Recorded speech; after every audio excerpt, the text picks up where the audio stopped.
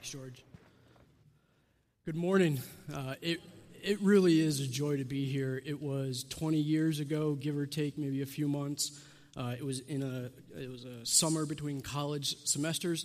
I was a pastoral internship here. When I was in college, my parents started attending here. My sister started to date some boy here, so I needed to get over here and see if this place was on the up and up. And so that was 20 years ago. I asked my father what it was that I should speak on when I was here. Here's what he wanted me to tell you. This is what he used to look like 30 years ago. That's what my dad wanted you to know. I don't know if that's a good thing, though. That was 20 years ago. 10 years ago, which might actually be the last time that I actually stood up here, was to say I do to my wife, Nicole. She's here with me today. So it was in 2005. We just celebrated 10 years of marriage. We were married here by Pastor Don. And just a few days before that, we were baptized down in the Basic Creek by Pastor Don, which I think might have set the record for the coldest baptism here at Westerlo. Pastor Don still has that etched in his memory. So we just celebrated 10 years. We have two little ones who are here with us as well, Margot and Elgin, about to be 5 and 3. It was shortly after Nicole and I were married, we started attending a church in Troy, New York, which had just been planted and is being led by Ed Marcel, who might be familiar to some of you as well. In the same summer that I was a pastoral intern here, Ed Marcel was actually ordained here as a church planter, and he went to plant King's Chapel shortly after that. It was in 2009 where I was ordained as a pastor at Terra Nova. I went on full-time staff there in 2013. And it has just been a joy to serve in that way. And God has proved himself faithful time and time again, as he always does. It really is a joy to be here today. So I just want to share that and kind of just say, before I get into talking about Titus, thank you. Thank you to the people of this church who've played a part in my story all the way back to an internship 20 years ago. Thank you for my family who continues to call this church home. Thank you for my wife, Nicole, who is a gift to me. She's both a significant challenge, but also a steadfast comfort in my life. That's just truth right there. But she came to know Christ here as a teenager. She got baptized here. So thank you on behalf of both of us. And thank you on behalf of a lot of people around the Capital District for whom this church has played a part. I was just looking through the list of guest speakers you've had this summer. Guys like Lou, Gian Paglia, and Ricky Ragone, and Perry Jones, and a number of people here. I don't know the full list, and Ed Marcel and myself. In the last 2 decades, this church has put out a great number of good leaders who love Jesus and love the church, missionaries and pastors serving here and around the world. So on behalf of all of them, if I could just say thank you, I would like to do that before we get into the word today. Just to say thank you for the steadfastness you guys have had in raising up followers of Christ and then sending them out. If I could pray for you in this church before we get into the word, I'd love to do that. So can we just bow our heads and then I'll pray and then we'll jump into the text. Father, how good you are to your people, and just the reminder that this place, your church, is the home for us and that we flourish here. Because your presence is here, your goodness is here, and that your Son reigns and rules over this church. Father, we thank you for all of those good gifts that we so often forget and get distracted from. Father, I thank you for your steadfast hand of blessing upon this church and its people, and I pray that even in measure today, your goodness and greatness can be made known again for these people, because you provide for them everything they need for life and godliness. Father, I pray as we enter your word that we have our eyes drawn up to see Christ freshly and newly again for who he is in our lives, our great God and Savior. It's in his precious name that we pray. Amen. All right, I'm a guest speaker. I may go long, forgive me. But I was told you don't have Sunday school today, so we got some time. I want to begin with a question. How many people here desire something this morning? You can raise your hand. That's good. I like interaction. This is good. How many people, you either don't have something that you want, or you had something but you want more of it, or you have something that somebody else has, you desire something, you're eager for it, long for it, will risk a lot for it, everything for it perhaps. You desire it. Take all of those senses and those emotions and kind of pull them into what you think of desire this morning. Do you desire something? Do you desire someone? And it's okay. Don't get all churchy on me quite yet. This is fine to just kind of, I desire a Chipotle burrito this afternoon. Maybe even 3. Okay, this is okay. Don't get too churchy yet. I'm not going to ask you to turn to your neighbor and say, what do you desire? Not yet, anyway. Maybe a little bit later. But I think I'm safe in presupposing this about us, everybody in this room today. We all desire something. Everybody. We all want something. It may be that I want a Chipotle burrito, but we're all more universal than we are unique. Right? To be human is to desire something. We know this experientially. Here's something else we know too. That our desires at times can be both our best friend and our worst enemy. That history is ripe with humans who have desire, and that leads to great things and grievous things. That desire can be both at the same time a beautiful thing, a really dangerous thing if left unchecked. So the passage that KJ just read in Titus to us, it's one we're going to come back to. I promise I'll get to the passage in Titus, but we have a little bit to do before we get there. But in that passage, it has this sense throughout it of choosing good and not bad, godly versus ungodly. There's phrases in that passage in Titus like, say no to ungodliness and live self-controlled. Deny worldly passions. Be godly in this age. Be eager to do good, not wickedness. But the question I have is why? Why is it that we desire what we desire? And for some, we may have these times when we actually do desire to do good. And for others, the pleasures of everything around us has a much stronger pull on our hearts and our affections and our time and our money. And that these things are more attractive than self-control and godliness and purification. And the question I have is, why is that? So, the journey I want to take today is to explore this idea of human desire. I'm going to open up by giving you a spoiler alert. I love to do this. I'm going to give you the end of the sermon right now.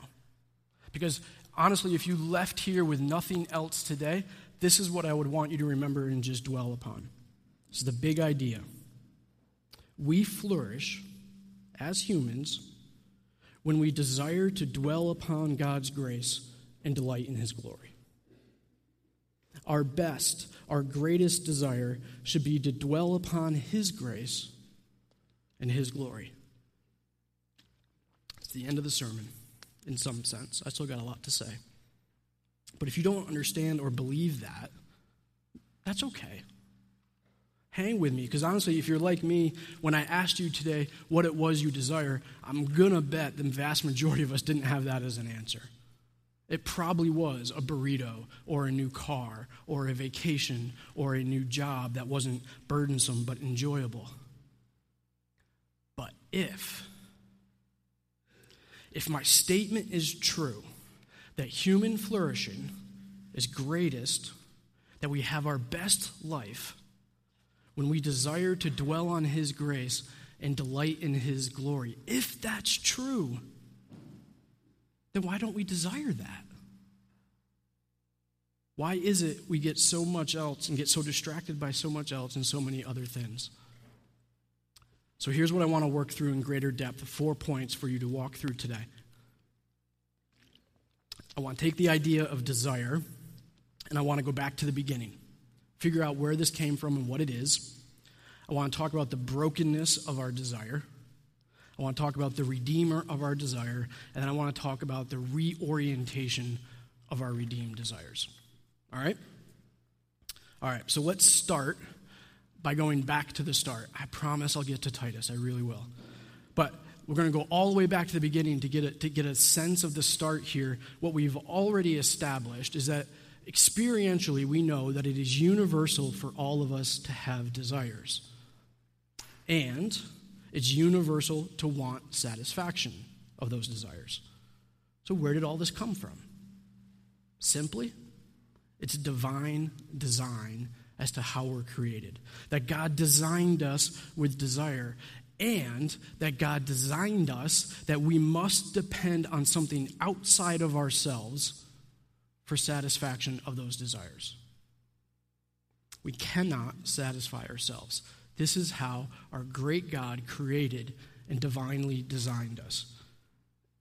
And this is fundamental for us to believe and get our brains around, to keep moving forward with what I want today. But here's a little secret, that so much of what we can learn about life is in Genesis 1 through 3, right in the beginning of the Bible, because those chapters reveal to us all that was meant to be when it was good and right. Genesis 1 through 3 is before there was ever a need for the gospel of salvation, meaning that we needed to be saved and restored from our desires. Before we needed that, Genesis 1 through 3 is the gospel of satisfaction. The good news that human desires, that the desires of mankind were satisfied, fully satisfied, completely satisfied. And it reveals to us what the source of and the fulfillment of those human desires was. God's presence himself, that he created us for him. And embedded in Genesis 1 through 3 is a relationship of dependence and provision, that we depended on God to provide our satisfaction. And that was walking with him, working for him, worshiping him. And all of that was called good and done. It was the good news of human satisfaction, that we dwelt with him and that we delighted in him. The beginning. But it was lost. You get 3 chapters into the Bible, which is like this thick, and we see and we encounter what went wrong, how the gospel of satisfaction was broken. Now, most likely, I know that most people in this room probably know this story, that Eve was deceived, she ate the forbidden fruit, and so did Adam. If the beginning was that we're divinely designed to desire and depend upon God, the brokenness is that we are deceived to depend upon ourselves for the satisfaction of our desires. There's so much more going on in Genesis 3 than just taking a bite of an apple. I mean, get underneath the surface of this a little bit. So Genesis 3 tells us this about the apple. It's obviously more than just hangry, the first example of hangry in history. It tells us that the apple was good for food, it was a delight to the eyes, and it was desired to make one wise. You see, Adam and Eve's desire here deceived them. Until this point, their desires were full from dwelling with and delighting on God. But for them, the apple appeared better. There's a disbelief here that God himself is actually enough. That God might be keeping something back from them, holding something back better. That maybe there's a better way, a more fulfilling way, a shorter way. I don't need God. In Genesis 3, God in his holiness would have been just to end the lives of Adam and Eve right here in that sin. But we have the first appearing of God's grace right in Genesis 3 as well. That his mercy is right in the beginning of the story. That though Adam and Eve deserved death for this, God didn't kill them. Grace was imparted to them. He removed them from the garden to live with the consequences of their sin. And for the rest of their life, for all of our lives, we are left with this consequence that mankind no longer innately dwells with God and no longer directly sees his glory. That which we were made to desire, that which fully satisfies our longings, we lost. Our lives are now spent roaming aimlessly about trying to find the satisfaction of our desires. So let me try to just tie this up and to keep building so that we can get on. Is that God created and designed humans with desires that were to be met with delight in his glory and dwelling with him. We tasted that satisfaction, but we also traded that for a shiny, passing, and fleeting temptation. And this, at its core, explains our lives. That we're no different than Adam and Eve. That we delight in satisfying our own desires rather than trusting God to satisfy our desires. That we desire to depend upon and declare our own glory, not find delight in God's glory.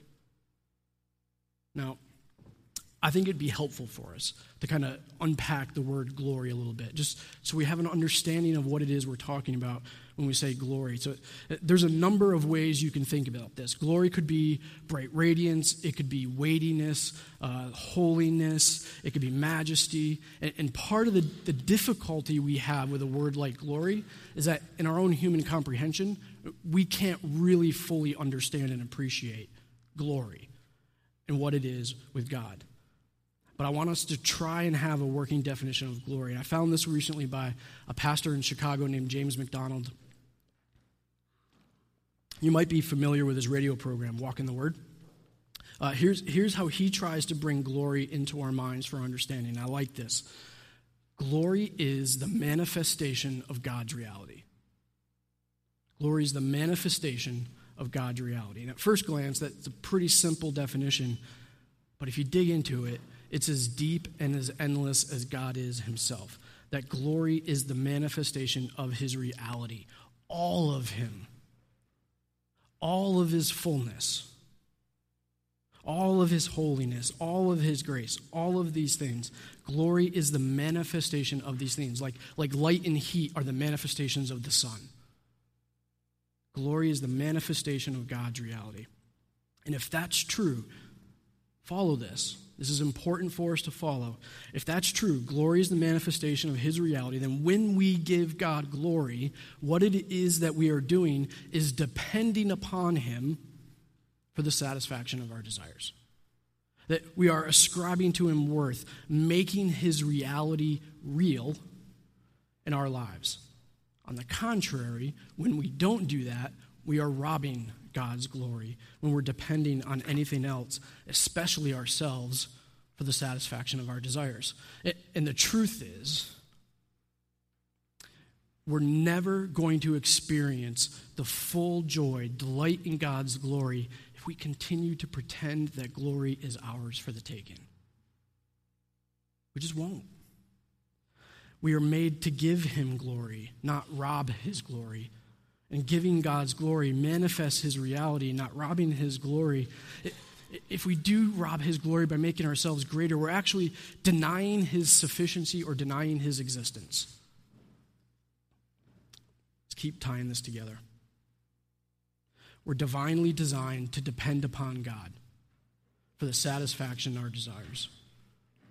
But when we're deceived to depend upon ourselves, Adam and Eve first, us daily, we were meant to dwell with God and delight in his glory, but we can't any longer because of this brokenness.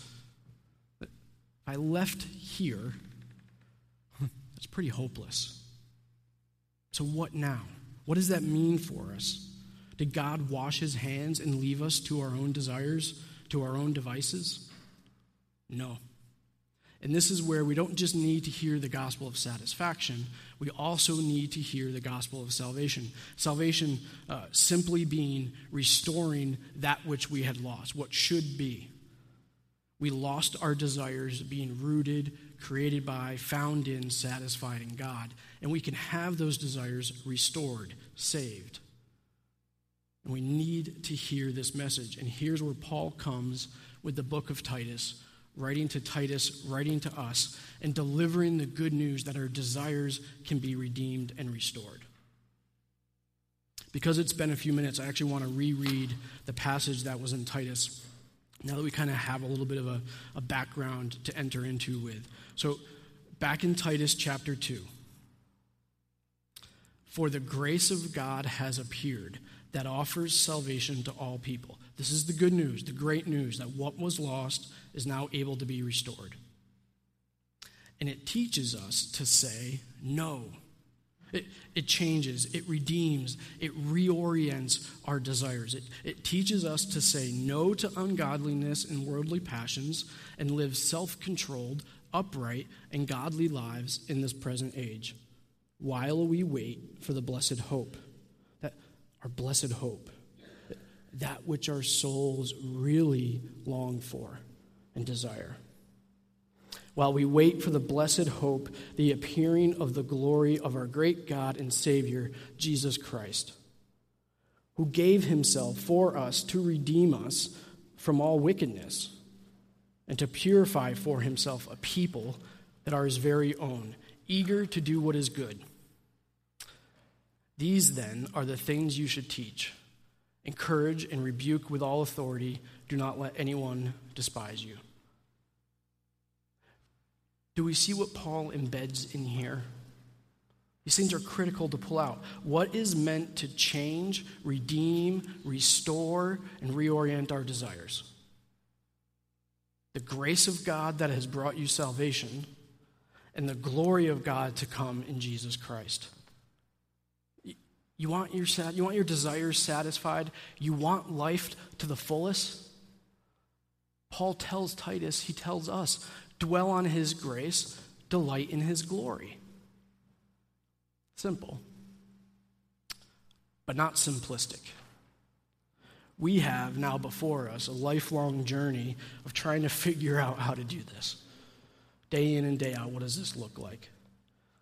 A few things I want to get squared away. Make sure we're on the same page with here, something in Titus, that Paul tells us something about the grace and the glory of God. So I want us to see two things.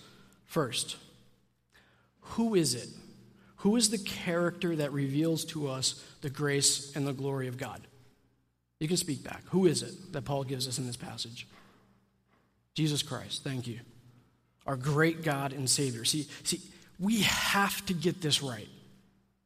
This has to be a starting place for us, that we cannot find God's grace anywhere but in Jesus Christ.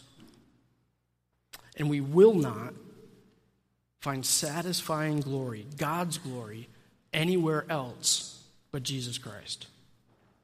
We have to get this right, that he appeared revealing the fullness of God's grace, offering salvation to all people, redeeming and restoring a right place of dwelling with God, that which we all need desperately.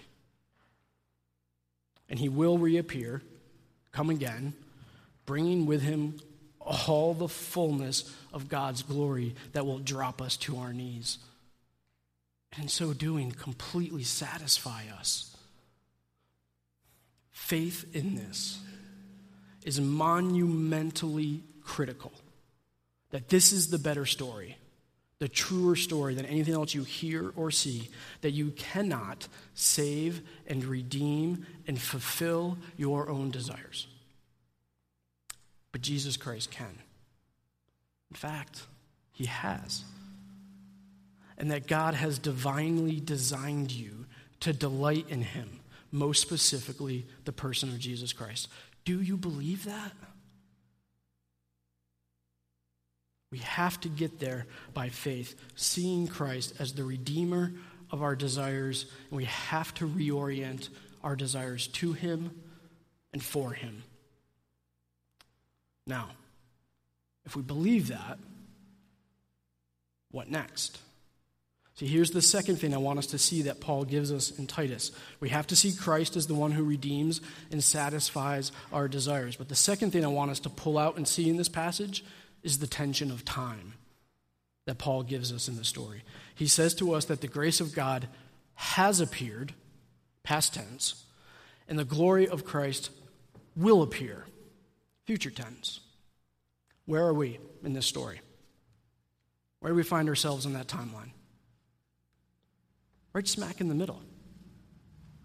right in the middle of this, that Christ has appeared, bringing the grace of his salvation, but he has not yet appeared, bringing with him all of the fullness of God's glory and his eternal rule. We are right in the middle. And Paul opens our eyes here to see that it is the grace of God pushing us from behind, and it's the glory of God that's pulling us forward out in front of us, that should reorient our desires from worldly things to godly things.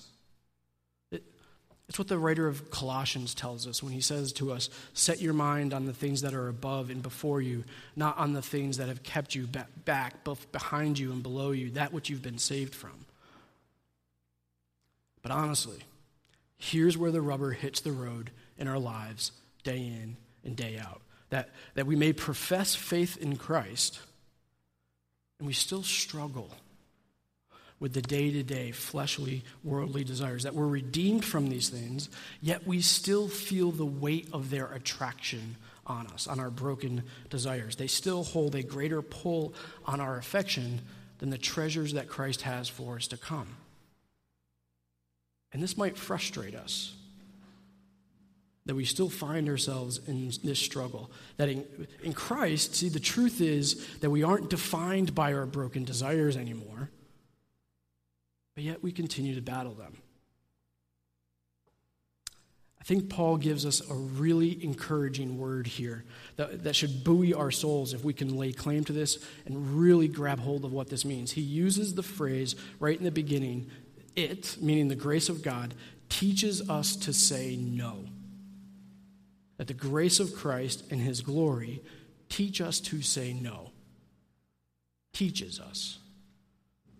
That the grace of God teaches, that we are being taught by the grace of God in the past, presently in our lives. Let me ask you a question. The first time you sang the ABCs with your mom, did you learn the alphabet? The first time you got behind the car, or behind the wheel of a car, did you learn to drive? Know it right away? Watch a football game, now you know how to play in the NFL? First day on the job, and now you know your job inside and out? No, of course not. We're taught these things by repetition. So will we say no to every temptation that comes our way after we experience the grace of God once? No, probably not. If you're like me, we're going to stumble on our desires until we're room temperature. But we continue to be taught by the grace of God. We need to continue to dwell in the grace of God. And here is where we need to get really super real in our lives. What does it look like to dwell in the grace of God? Not make it just a churchy phrase that we can all say, but what does it mean to know that, live that, to be taught by his grace? So we're going to do something. I want you to do me a favor. I want you to take out a pen, piece of paper. I want you to write something down. Be honest with this question. What do you desire this morning? What do you want most in your life? What is it you really want, emotionally or physically, spiritually? Write it down. Take a minute. I'm going to be quiet here for a minute to allow you to write this down. What do you really want? Some things to help and consider as you think about that. You want more money? Do you want your spouse to love you? Do you want to look differently? Do you want people to think you're cool, wise, smart, funny? Do you want to be married?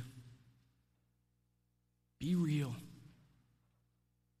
What is at the bottom of your heart that you really want? Do you want God to prove himself to you so you can actually have faith?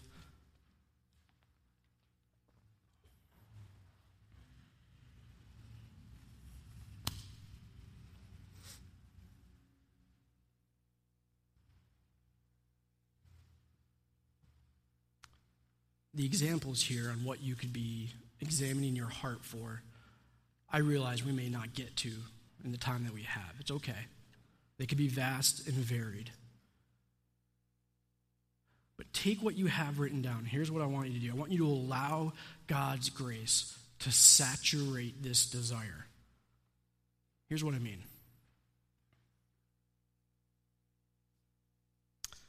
Ladies, especially young ladies and women, do you want to look like something else?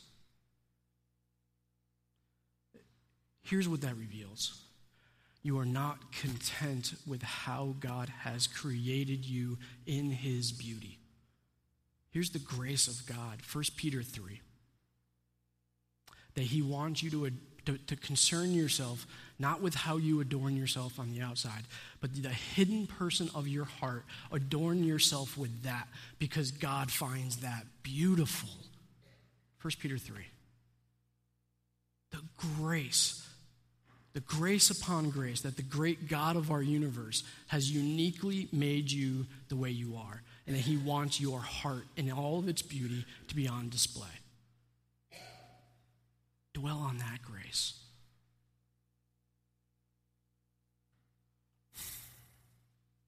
Men, I share this just by way of how many times my wife and I experienced something like this in a pastoral setting. Do you desire for the satisfaction of sexual fulfillment inside or outside of marriage? We got to get real with this, people. Is that what you desire? If it is, you've been sold a Hollywood and cultural bill of lies. You've been deceived to elevate your need for sexual drive and intimacy to the point of need. Listen, physical intimacy, relational intimacy is a great gift from our God. It is his grace upon us that we have that. But fulfillment of our twisted desires is straight up deceptive. It destroys fulfilling relationship.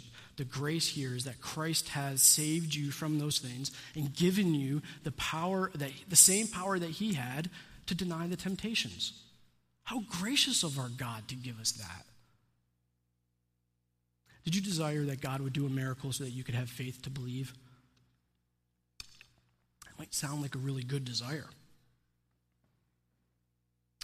I think Christ says something about that to the religious leaders of his time, who demanded more miracles so that they could have faith. Examine your heart with that desire. The grace that we've been given, the great grace, is that we have the word of God, which we're told is sufficient for all faith and godliness. What a great grace we've been given. Dwell on that grace. That's what we're talking about.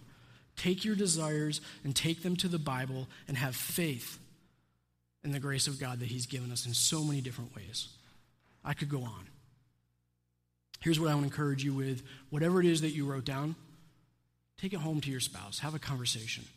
Small group, trusted friend, whatever it might be. Ask them to help you examine that.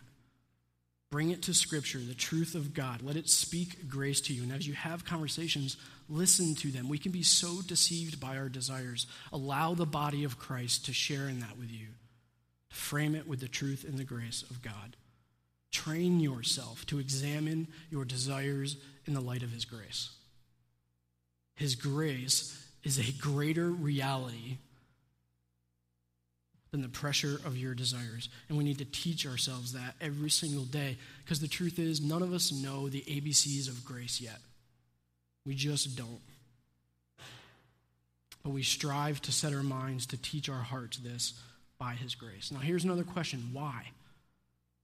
Why? Not just because we're seeking to deny ourselves pleasure. Actually, joy and enjoyment and good gifts are gracious gifts from our Father. But the fulfillment of these things is how we've been designed. But we deny ourselves some of these worldly pleasures because why? Because we have a faith that a greater gift is coming. The glory of Christ that will appear. This is why Paul calls our eyes not just to the past appearance of his grace or the daily struggle of denying yourselves, but he reminds us, lift up your eyes. We're not just stuck staring into the past or getting lost into the quagmire of our own present situations and desires, but we have something pulling us forward that's better than what we have right now. And that is what is to keep you persevering to the end, is why we keep denying the quick fixes of our worldly passions, because we have something better ahead of us. We wait for the blessed hope, the glory of Christ. We persevere with patience, training ourselves in grace by faith so that we can eventually enjoy the greatest thing, that which we were made for, God's glory. Not our glory. His glory is what will satisfy. We wait upon the Lord for satisfaction. We wait upon the better thing to come, not the shiny, flashy, fleeting temptation that's before us, ever present before us. And it's so compelling to our flesh now. But we wait for something better, more satisfying. Remember the glory of God's presence. That was the great good news of the gospel of satisfaction right in the beginning, before the fall. That is coming back for us. It's the grace of God that sustains us until then and gives us patience. It's the glory that's more satisfying than anything in the world that pulls us forward. Now, do you believe that? It's critical.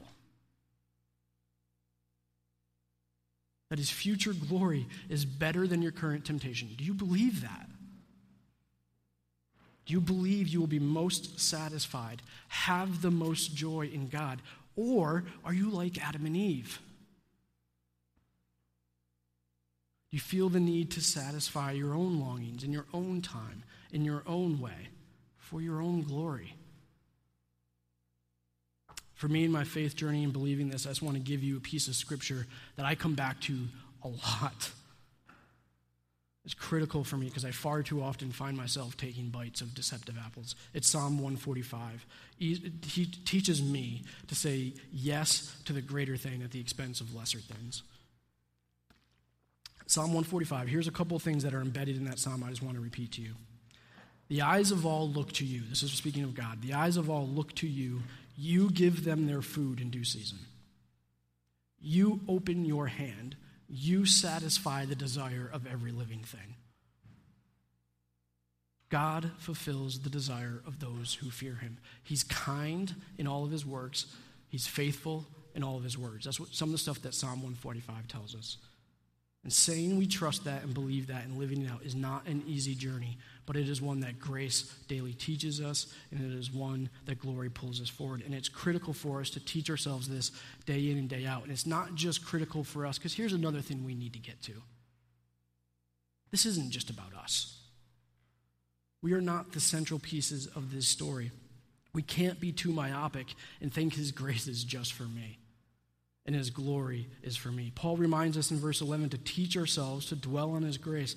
And then in verse 15, he commends to Titus, really, he commends to anyone who believes this message of Christ, this is what you are to teach. Declare these things, that his grace and his glory saves all men and women.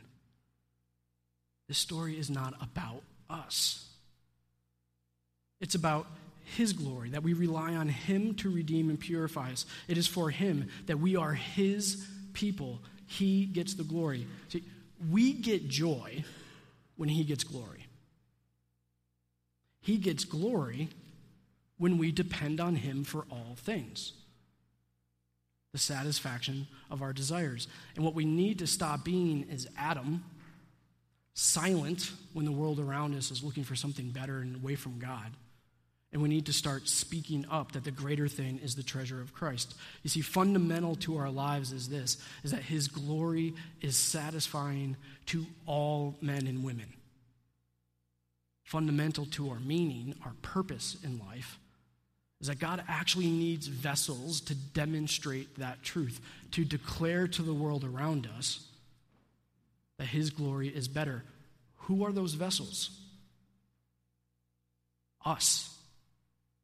People that he's redeemed and purified. People who've been trained by his grace and who patiently await his return. People who become eager or zealous for good works. Our desires don't become anymore about self-satisfaction. but they reorient to display the grace and the glory of the Lord as full satisfaction. 5 times in the book of Titus, Paul tells Titus to insist on these things, using phrases like, this testimony is true, or this teaching is trustworthy, excellent, or profitable. 5 times Paul tells Titus. In verse 15 here, he says, these things you should teach. Teach everyone that they will flourish when they dwell on God's grace and delight in his glory, that they're both complete in our great God and Savior, Jesus Christ. Be satisfied in him. Is that enough for you and for the world? And the answer is yes. Be zealous for this message, passionate, long for it, eager to be a part of it, risk for it. Desire this message both in your own life and for everybody around you. Paul ends the phrase in Titus with, don't let anyone despise you, which in the context of all of Titus is he's simply trying to convey this message that he's saying, let no one see you preaching this message and then not living it out. That don't live a life contrary to this. 6 times throughout Titus, he's going to have phrases or ways of saying things that essentially mean, make your words and your work line up. Your message and your mission sync up. And Paul regularly uses phrases like, be above reproach and do not be disregarded. Paul knows what we all know. Hypocrisy kills our witness. That our message about God's grace and his glory are meaningless if we're not actually living that out and taking hold of it in our own lives. Being gracious and giving glory to him. If you preach and teach self-control, godliness, hope, patience, deny the passions of the flesh, wickedness, ungodliness. If that's our message, if that's what we're declaring to the world around us, our lives better manifest that, because people who live and preach that, it brings glory to God. It makes his reality known. Right back to the definition of glory. Makes his reality real in everyday life. Gives him glory, gives us joy. Tie all this together. You read a passage like this in Titus and we feel the tension that we know is real in our lives about choosing good and not bad, godliness, not ungodliness, and we get a sense in our own lives that something is broken in our hearts, that we don't desire that which Paul commends to us. We don't desire this naturally. And we get back to the beginning and saw that God divinely designed us with desire, and he designed us to depend upon him for the satisfaction of those desires. But Adam and Eve chose a different path. They depended on themselves, not God. And like them, we regularly do the same thing. Shortchange God. Depending on our own ways to satisfy ourselves. We're deceived by our own desires, just like they were. God doesn't leave us to ourselves. He saves, redeems, restores us back to the place where we can be satisfied in him by dwelling upon his grace daily and delighting in his glory. And that trains us to reorient the satisfaction of our desires back to our designer, creator, Lord. It repurposes our lives not to just dwell on his grace and delight in his glory, but to then declare that same message with truth, with our voices and with our lives. This is where I gave you at the beginning and the end. In Christ is the satisfaction of all human longing and desire. And we sing that, shout that, share that. We fundamentally need to believe and take hold of this, that we are made to dwell on Christ's grace, dwell on his glory, and declare that to the world around us. For his glory and our greatest joy. Let's pray.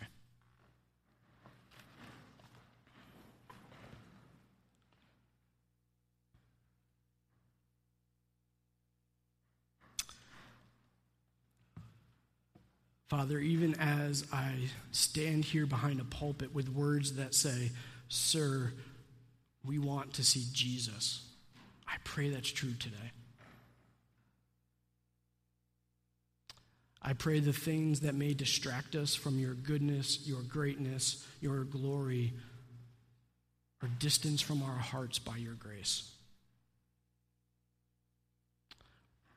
Whatever ways, Lord, you know them fully, we need to depend upon and rely upon you more fully. I pray that your Spirit does that work in our hearts, in our conversations, and in our relationships. Father, I pray we are a people who find our greatest satisfaction in you, and that is the greatest message of our hearts and our lips. Thank you for allowing us to take part in your great story. Forgive us for defining ourselves apart from that story every time that we do. And by your grace and mercy and your great loving kindness, continue to secure us in your Son. It's for his glory and great praise that we worship you and we submit to you. Amen.